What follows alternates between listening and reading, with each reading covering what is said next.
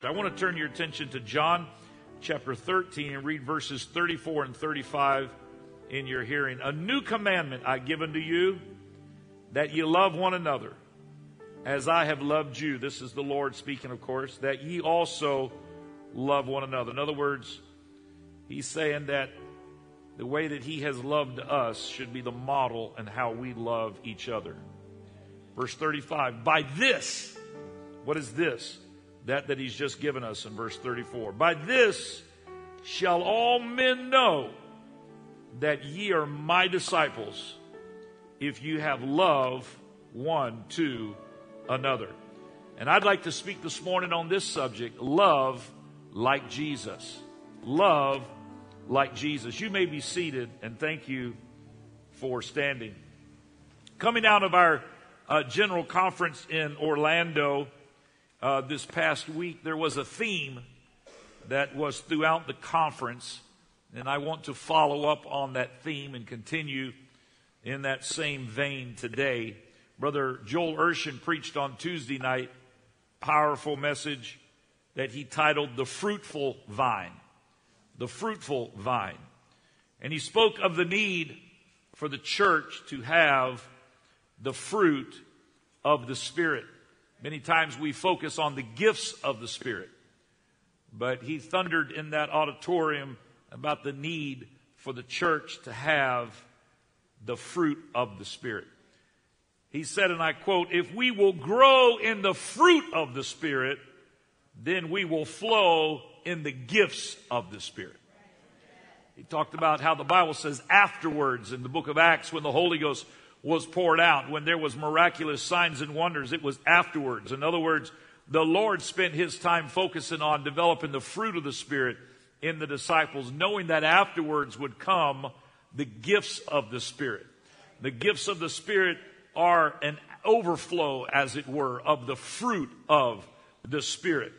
And then he made a profound statement in Revelation that I want to echo again today as we lay the foundation for this message. He said the seed is in the fruit. The fruit will produce life, sustainable life. Life for the next generation is found in the fruit of the Spirit. And of course, we know that of all the different listings of the fruit of the Spirit in the New Testament, we see that love is the greatest of those. And then on Thursday night, our General Superintendent, Brother David Bernard, he followed up with admonishing us as a movement to get a baptism of love. A baptism of love. 3 of the main points that he gave us in the vision of the United Pentecostal Church International going forward into these last days. As I contemplated in Scripture how to embrace this mandate, how to begin to love the way God intended for us as Holy Ghost-filled apostolics to love, I begin to look into the Word of God to try to find some guidance and direction. I share that with you now today in this message. In the text that we read of John 13, he said, a new commandment I give unto you. Seems ironic that it would be called a new commandment. It would seem like that this would be one of the cornerstones, but indeed, human nature being as it is, the Lord wanted this principle to be the cornerstone of his ministry, that ye love one another. How do we love one another? As I have loved you. In other words, he's given us an example and a model that we should love each other as he loves us. And then he says in verse 35, by this shall all men know that ye are my disciples. There are 2 observations that we can be certain of from this text. One, we are to love others as he loves us. And 2, our love for others indicates our love for God. You can't say that you love God and not love each other. Those 2 things are diametrically opposed to each other. Our love for God is what allows us to love one another. And you have to love everybody, not just the ones that are lovable. Some people are easy to love. Some people are harder to love. But you got to love everyone. Isaiah 25:4, that great Old Testament prophetic book that talks about the Messiah that would come. That great book that I believe the Lord preserved even through the Dead Sea Scrolls, which the majority of Isaiah was preserved through the discovery of the Dead Sea Scrolls.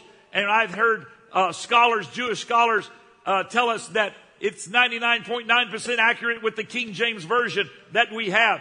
That book, I believe, God preserved because it, like no other book in the Old Testament, foretold of the Messiah that would come. And though the Jews may have missed it on the first time, they're not going to miss it on the second time.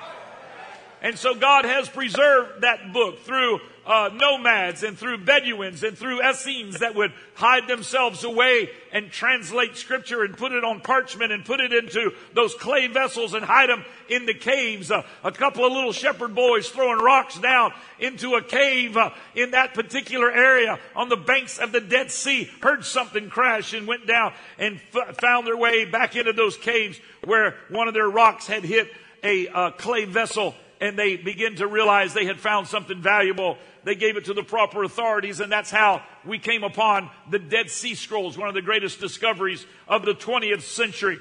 But I have stood in the museum there in Jerusalem, and though we read from left to right in English, in the Hebrew, you read from right to left. And as you make your way around there, you see that Isaiah, that great book that said, "Unto us a child is born, unto us a son is given. And his name shall be called Wonderful Counselor, the Mighty God, the Everlasting Father." The great book that foretold of Jesus is preserved throughout all of the ages. Oh, hallelujah. Because he's still the mighty God in Christ. He's still the Wonderful Counselor. He's still the Everlasting Father. He is both Son and Father. That great book says in chapter 25 and verse 4, as it tells of the upcoming Messiah, "For thou hast been a strength to the poor, a strength to the needy in his distress, a refuge from the storm." A refuge from the storm. There is something about Jesus Christ and his love for us that is a refuge from the storm.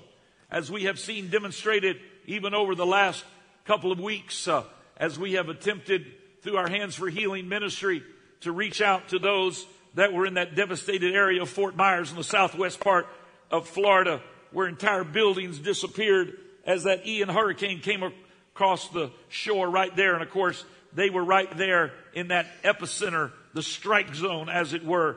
And our team has done an amazing job of bringing supplies over sometimes 2 times a day, bringing over pallets and semis and all of that. And it's an amazing thing to look around and to see how society reaches out and begins to pull resources together. I don't know if it's because my last name is Myers and it hit Fort Myers. I'm not sure if that's it, but I've had people contact me I have not heard from in 20 years. "Are you okay?" I'm like, "Yeah, I'm good." I think people think I live in Fort Myers because my last name is Myers. I have people texting me, Brother Anthony Mangat, who I love dearly, but I've never had so much attention from him. He must have texted me 3 or 4 times. He called me, "Are you okay? Is your family okay? Is your church okay?" I said, "We're not only okay, we're sending help to the disaster area." I think he thinks I live in Fort Myers. That's the only thing I can think of. But I'm amazed at how the world responds, and not just those that are of the fellowship, but people outside, and everybody comes together. But you know how human nature is. In a couple of weeks, people's attention moves on to other things. But those people are still going to be dealing with buildings that were flooded. They're still going to be dealing with having to find a way to get the blue tarp off and to get new shingles on their roof, and having a way of finding out how to recover from the disaster. It's not a quick fix. And I got to thinking about that because the description of Jesus from Isaiah was that he was a refuge from the storm. And I got to thinking it's possible we can use this storm to illustrate that people are in spiritual storms. I said people are in spiritual storms. People are in emotional storms. People are in relational storms. But oh, we have got a Messiah. We have got a mighty God who is a refuge from the storm. And he is a shadow from the heat. when the blast of the terrible ones is as a storm against the wall, there is a mighty God, hallelujah, and with his unending, unconditional, eternal love, he provides a shelter from the storms of life. And I got to thinking, if we can demonstrate love through the way that we serve our fellow man when there's a physical storm that comes, what's keeping us as the body of Christ to demonstrate love on a regular basis? To not just wait when there's a storm, but to give people shelter from the storm on a regular basis. This church ought to be a safe place for people to come. It ought to be a safe place for backsliders to come. It ought to be a safe place for people that need a second chance to come. It ought to be a safe place for people to bring their families. It ought to be a safe place for people to bring their guests. It ought to be a safe place for anybody, man, woman, boy, or girl, regardless of what the color of your skin, your nationality, your past, your socio-economic level, if you're tall or short, fat or skinny. This is the house of God. It's a city of refuge, and it ought to be a shadow from the heat, because such were some of you, but he has saved us, and it's his love that draws us nigh. It's his love that draws us nigh. Our flesh, our own heart condemns us more than anything. And sometimes when your heart condemns you, you feel like that you should not be a part of the body of Christ. You feel like, and the devil will whisper this in your ear, oh, you're a hypocrite. You go down there to that church. I know what you've done this week. You got mad at that guy, cut him off. You're going to go down there and lift up your hands down and act like a hypocrite. You're just better off staying at home. And he wants to isolate you. Because even in the savannas of Africa, I've seen the lions and the predators hang in the weeds and wait to see if there's one that's removed from the rest of the herd. One that's limping, one that's wounded, one that's young. And then if he can get them isolated from the rest of the herd, they can pounce on them. Sometimes when you get a wounded spirit, you start to pull back and you isolate yourself from the body of Christ and you become susceptible to the attacks of the enemy. I tell you today, if you ever need church, that's when you ought to go to church the most. Don't be afraid to be around the family of God. I know sometimes we know the Lord has forgiven us, but we don't always know if the church has forgiven us. I pray that the East Wind Pentecostal Church, that when people come in those doors, they could feel the love of brothers and sisters that say, you belong here. This is your house. This is where we meet to lift up the name of Jesus Christ. You can't praise God and hate your fellow man. You can't praise God and not love your fellow man. It is a byproduct of our love for him.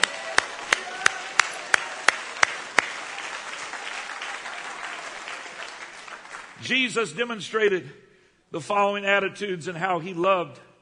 He had nothing to prove. He had nothing to lose. And he had nothing to hide. I said he had nothing to hide. He went down the streets and people like Zacchaeus, who were hated by his fellow man because he was a tax collector. He was working for the Roman government, collecting taxes from the Jews to fill up the coffers of Rome. And this was something that was despised by the Jewish people. They didn't want to be occupied to begin with by the Roman government. But the Roman government had the biggest army in the world, and they took over one nation after another. And so they would hire people that were of that particular nation, and they would pay them well to collect taxes from their fellow countrymen. And these people were despised by their fellow countrymen. Zacchaeus was one of those. And he wanted to see Jesus. He'd heard about it. But no doubt he was ashamed. Maybe he didn't want to be seen in public, but he climbed way up in a sycamore tree. He tried to get up in a vantage point where he could see Jesus. But Jesus wouldn't see him. But Jesus walked right down the middle of the street, stopped under that tree, looked up and said, Zacchaeus, come down. Zacchaeus was trying to hide. How many times have we come to the house of the Lord and we just want to hide in the back? Hope nobody's going to pull us out. We don't want to be made a spectacle of. We just want to hide. But the love of God stops under your tree.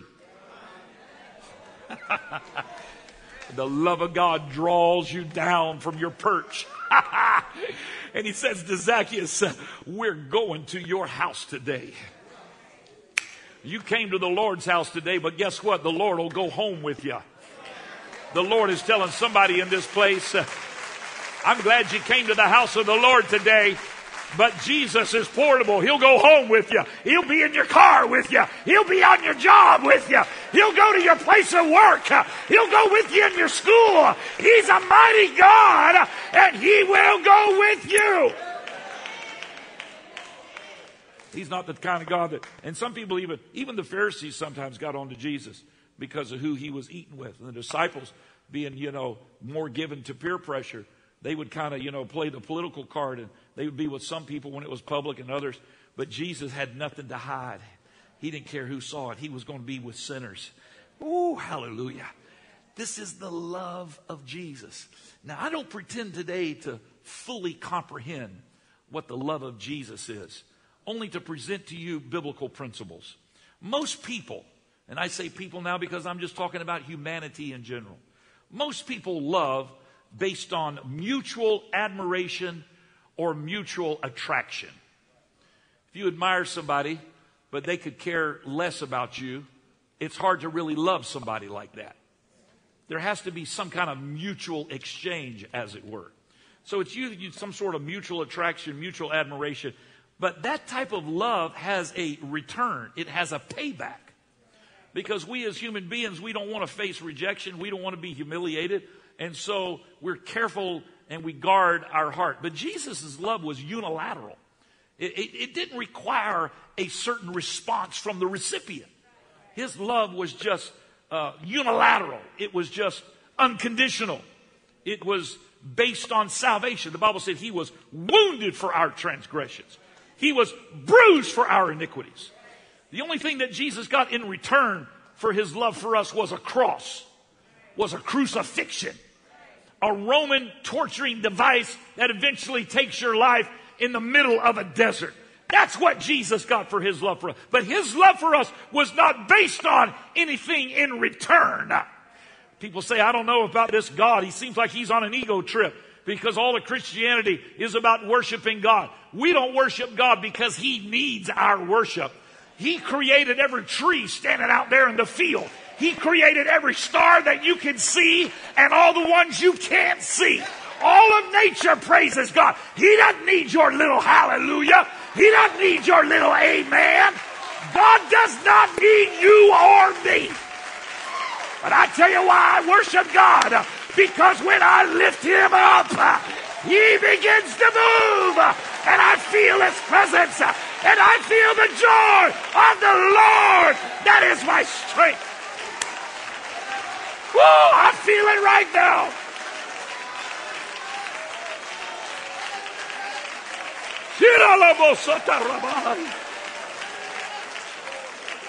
In the name of Jesus. Lord, what is it that can help us to learn to love as you love? I want to follow a pattern that I think will give you 5 biblical principles from 1 Corinthians chapter 9. We begin in verse 1. Of course, this is Paul writing to the church at Corinth. He says, am I not an apostle? Am I not free? Have I not seen Jesus Christ our Lord? Are not ye my work in the Lord? If I be not an apostle unto others, yet doubtless I am to you.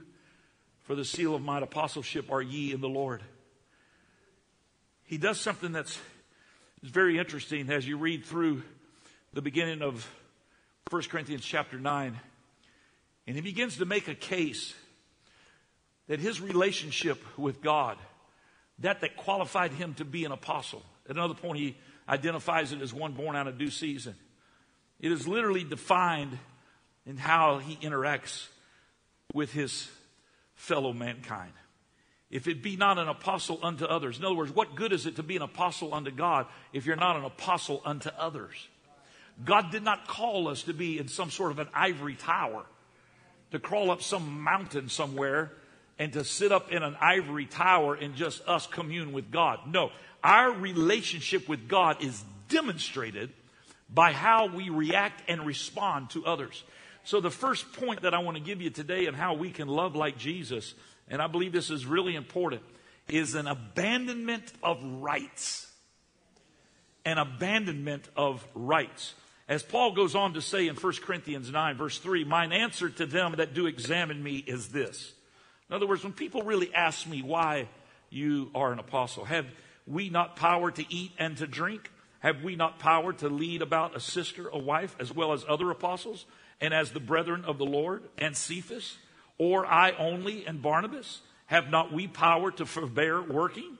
Who goeth a warfare any time at his own charges? Who planteth a vineyard and eateth not of the fruit thereof? Or who feedeth a flock and eateth not of the milk of the flock? Say I these things as a man, or saith not the law the same also? For it is written in the law of Moses, thou shalt not muzzle the mouth of the ox that treadeth out the corn. Doth God take care for oxen? Or saith he it altogether for our sakes? For our sakes, no doubt, this is written, that he that ploweth should plow in hope, and that he that thresheth in hope should be partaker of his hope. If we have sown unto you spiritual things, is it a hard thing if we shall reap your carnal things? If others be partakers of this power over you, are not we rather? Nevertheless, we have not used this power, but suffer all things, lest we should hinder the gospel of Christ. I know those are not easy scriptures to digest, but allow me just a moment to make this point. Paul is talking about how that God has given us free will. And we can, with that free moral agents that God has made us to be, that free will, we could say in our own understanding that God is a sovereign God. And whatever is going to happen is going to happen. But Paul said he did not make us a free moral agent for us to dismiss ourselves from the process. But he said this is a work that God has done where we can join together. That's why the Bible said he hath chosen by the foolishness of preaching to save the lost. And when you and I say, hey, I've got every right to withdraw myself, but there is something inside of you. I believe it is the Holy Ghost that compels you to keep praying for somebody that has turned you away, to keep loving somebody who has offended you. Never has the Holy Ghost been greater that when you abandon your rights. Maybe you have every right to be offended. But I love what one preacher said. I repeat it today. I think it has so much value. I heard one preacher say, he took our wrongs on Calvary, but we must give up our rights in him. He took all of our wrongs, all of our mistakes on Calvary. But we of our own free will, we give up our rights. Yes, in your humanity, you could say, I have a right to be offended. I have a right to be upset with my brother or sister. But I choose not to be. Oh, my friend, there's freedom in that. The flesh would say, well, I can't believe she did that. I can't believe he did that. I can't believe it. And we come to the house of God and we glare across the auditorium at that person. Look at him sitting over there acting all holy. Nobody in church knows them like I do. It was said even several times throughout this conference, and I believe it was said even Friday night, that what we should pray for, somebody even quoted Billy Cole, what we should pray for is not revival. We should pray for unity. Because if we can all get unified, revival will come without any hindrance. That's why the devil will fight. The Holy Ghost was poured out in Acts 2 when they all came together. Somebody said, why did they pray for 10 days? I'll tell you why. Because they had an election first.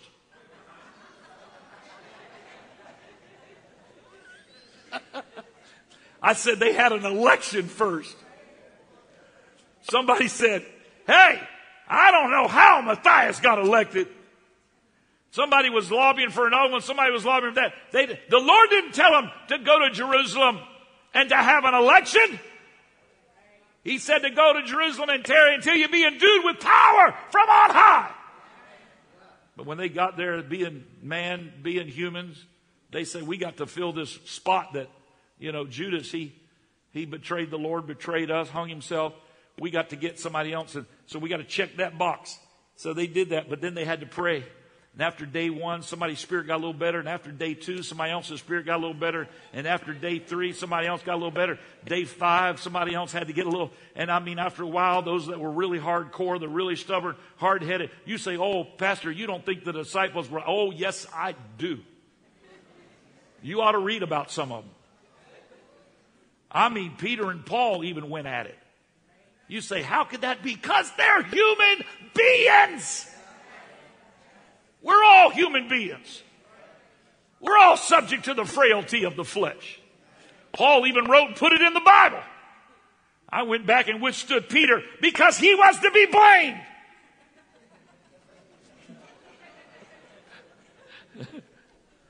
But at some point, everybody had to say, we just want a move of God. And when the day of Pentecost was fully come, they were all in one accord. And suddenly there came a sound from heaven. Oh, I don't know about you, my friend, but I want a move of God. I want the Holy Ghost in this place. But before we get to the gifts of the Spirit, we've got to love like He loves. And it can't be based on what we get in return for that love. I've noticed this, as I said in the first service, with this little dog that came into our lives Christmas night last year, Bear. He's a little mini golden doodle. And he has just stolen hearts of everybody in the family there. And but I look at him and I see the way I react to him. And I see the way that my wife reacts to him. And I realize there's a big difference. Because my wife has the ability to just love unconditionally, which must be why she loves me. But now, Bear, she is the nurturer. Bear thinks that my wife is his mother because he came to us at only 8 weeks old. And when she leaves the room, he runs to the door and stops and cries until she comes back. And I love Bear too. Bear is a lot of fun to be with. But I found that I love him more when he listens. I love him more when he obeys. I love him more when he responds and does the trick and the fetch and all of that I want him to do. But sometimes Bear doesn't do what Bear is supposed to do. And sometimes Bear, being left alone, doesn't get to come to East Wind Pentecostal Church on Sunday morning. So when we get home, he has a little surprise for us. He's eaten some important document that was not secured. And I find that in those moments, I love him less. Now, after a while, he gives you those puppy dog, eyes, and you love him back again. But I realize in my humanity that my love for him is sometimes based upon his performance. There is nothing like in the middle of the night hearing this sound. He has some sort of, he's eaten some kind of a bone or something he wasn't supposed to, and he's going to get rid of it in the middle of the night. And folks, I'm going to tell you something. You can be dead asleep. But if an animal in your room, a cat with a fur ball or a dog with something in his stomach starts going, you will jump straight out of bed. It's the most effective alarm clock known to mankind.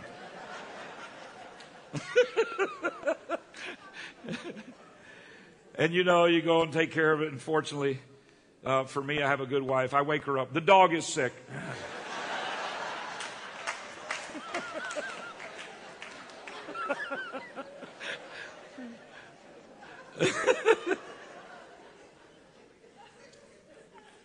And she loves him for being sick. I don't understand it. I'm like, what's wrong with his stomach? Did we get a bad model? Is he like come from a bad line, a bad breed? What's the matter with this dog? But she loves him even more. The sicker he is, the more she loves him. And I got to thinking, thank God that God's love for us is not based on our performance. Because we make a lot of mistakes. We got this flesh we're dealing with, and sometimes if we're not careful, we'll begin to think God loves us the way that we love one another. Oh no, my friend. His love is so much higher and so much greater. It's unilateral. It is unconditional. And I'm thankful for it. And I'm saying, God, I want to be more like you.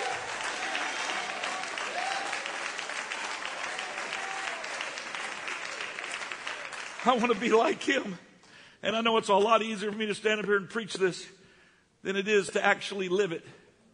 But oh, my friend, if all of us could start making some effort to say, Lord, help us to love like Jesus. We have to start with an abandonment of rights. The second thing that we see through this model in 1 Corinthians 9 is an acceptance of responsibility. An acceptance of responsibility. Follow with me now in verse 16. For though I preach the gospel, I have nothing to glory of, for necessity is laid upon me. Yea, woe is unto me if I preach not the gospel. For if I do this thing willingly, and this is the verse that just really jumped out at me, I have a reward. If I do this willingly, I have a reward.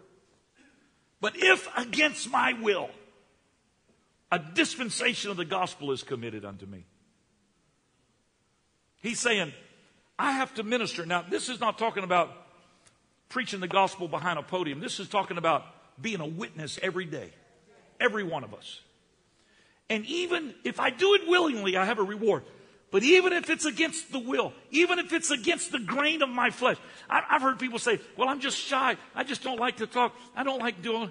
Even if you go against the grain of your flesh, there is a dispensation of the gospel committed unto you. You know why? Because you're accepting the responsibility. If I truly love my fellow man, I'll tell him about Jesus Christ. If you truly love your neighbor as yourself, think about how profound that is. If we love our neighbor as ourselves, oh, my friend, we can't stay quiet. We got to tell everybody we know. Sometimes we don't witness to our neighbors because we're afraid they're going to come to church and get saved. And then we're going to have to live next door to them. And they're going to be checking up on us. I want him to be saved, but from another neighborhood.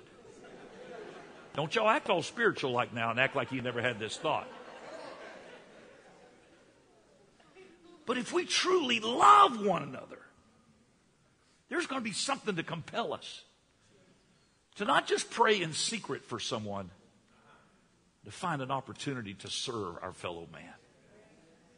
To go over and say, hey, I just want to take this to you, tell you a little bit about what we're doing down at East Wind. I want to invite you to this. I want to bring this. And it doesn't always have to be something that you're asking them to do. Sometimes it's just a demonstration of love, of kindness, of long suffering. I drove to church here this morning.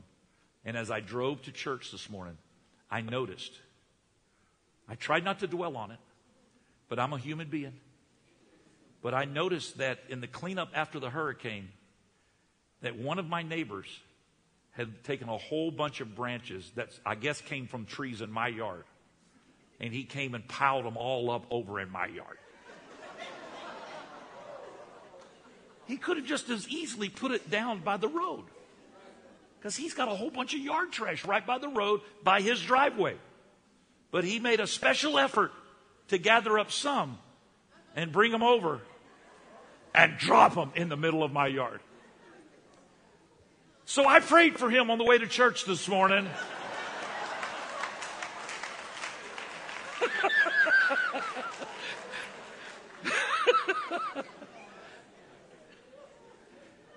Help him, Lord.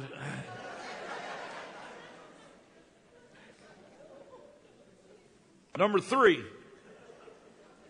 acknowledge the role of a servant. Acknowledge the role of a servant. For though I be free from all men, yet have I made myself servant unto all, that I might gain the more. Paul's saying, hey, I'm free, yet I've made myself servant unto all, that I might gain the more. I don't have to do this, but guess what I'm doing? I'm acknowledging that I have been saved. There's a responsibility that goes with it. I've got to serve my fellow man. I've got to love like Jesus. Though I be free, and sometimes this is a part of living in an affluent culture like we live in America, where we can all be independent. And we all got automatic garage door openers. And we can all go in our house, never see nobody, never talk to nobody. And we can sustain ourselves. And we can live this life and go through it all and never reach out to our fellow man. But guess what, my friend? That is slavery. I said that's slavery. True freedom is when you get a revelation that I'm going to serve my fellow man, not for what I can get back from it, but I'm going to serve because I'm doing it unto the Lord. I'm doing it unto the Lord. In Romans, it's described as my reasonable service. My reasonable service. Because when you and I begin to serve our fellow man, we begin to say, we're going to love people, even the ones that aren't lovable, even the ones that irritate us. You know, sometimes I volunteer down here with the Hands of Healing where they put the boxes of food and cars line up all 6 lanes deep and all the way down here and around that church and down the road. I mean, it's like 1,500 people a week. And Hands for Healing, they do an amazing job. And people, all we ask them to do is just pop open the trunk. That's all they got to do. And volunteers, they put the boxes of food in their trunks. And I'm amazed at these people. Our Hands for Healing team and Sister Annie and all, the whole team is amazing. And people just volunteer. Some of them are from the church, but I'll be honest with you, a lot of them are not even members of East Wind.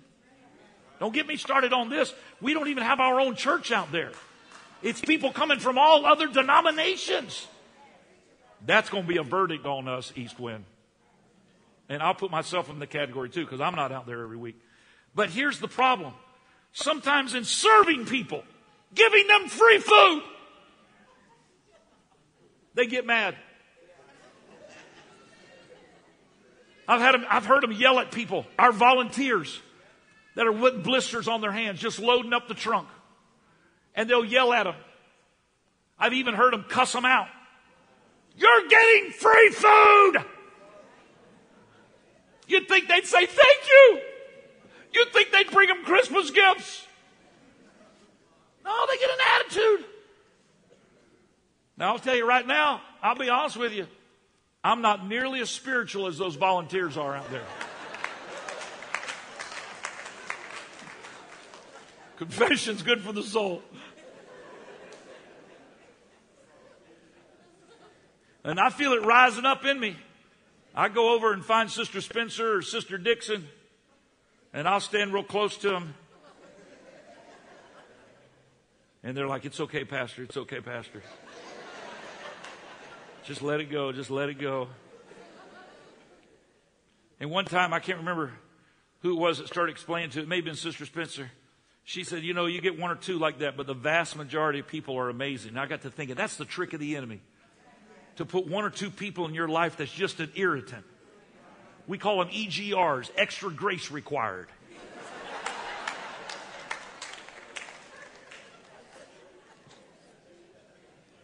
But the vast majority of people are like, you know what, this has been a blessing to my family. This has been a blessing to our home. This has been a blessing. Don't look at 1 or 2 or 3 and put up a wall around your heart and never realize the value in loving one another and serving your fellow man. What a joy it is to serve. What a joy it is to say, I'm going to love like Jesus. I know I'm a work in progress. I'm not there yet, but I'm going to do my best to try. Number 4, adjust to the needs of others. Look at verse 20. And unto the Jews I became as a Jew, that I might gain the Jews. To them that are under the law, as under the law, that I might gain them that are under the law. To them that are without law, as without law, being not without law to God, but under the law to Christ. Now here he's obviously referencing the Gentiles. That I might gain them that are without law. To the weak became I as weak, that I might gain the weak. I am made all things to all men, that I might by all means save some. Paul said, I'm going to do whatever I have to adjust to the needs of others, because not everybody's the same. Not everybody's coming from the same background. There's people that are dealing with hurts and fears and hang-ups that we have no idea about. But you got to just love like Jesus loved. And say, I'm going to adjust whatever I've got to do. I got to win my fellow man. I got to tell them about Jesus. When they brought Jesus, this lady that was caught in adultery, you know what he said to that lady? He said, go and sin no more. Yes, he did say sin no more. Absolutely. He was not discounting or minimizing the sin. He said sin no more. You got to change your lifestyle. You got to move away from this mistake. He was not dismissing the sin. He was not saying that it was acceptable. But here's what he did say. He said, go and sin no more. Oh, hallelujah. I'm glad that the first thing he said was go. There's something liberating about go. Be set free. Be released. Go. Don't stay. Don't stop living. Don't stop being productive. Don't stop thinking that God doesn't have a call for your life. He said, don't sin anymore. Yes, but go. That's why he said you got to speak the truth in love. Yes, doctrine is important. Yes, it's important to know the plan of salvation. But I'm glad that it's woven with the mercy of God. That God can tell you and I that we can be set free. You ever notice how people at stoplights are in a bad mood because they had to stop? Yeah, I noticed it driving to church today. When you leave here, I want you to look at people that you're stopped with next to the stop sign. People are not happy about having to stop. They get on their phone, they do something else to try to get their time redeemed. But when the light turns green, it's like a party. It's like somebody has busted the piñata. There's all kinds of activity and happiness, and people are on the accelerator, and they're smiling and waving, and they're all excited. Wow! Go! Don't sin anymore is the red light, but go is the green light. Hey, you're going to serve God. There's going to be red lights and green lights. You can't live with all green light, no red light. You can't live with all red light, no green light. But I'm glad that the Lord said go. Your identity is not going to be the mistake of your past. I'm telling you, go. You got a future. You got hope. You got life. You got the love of God.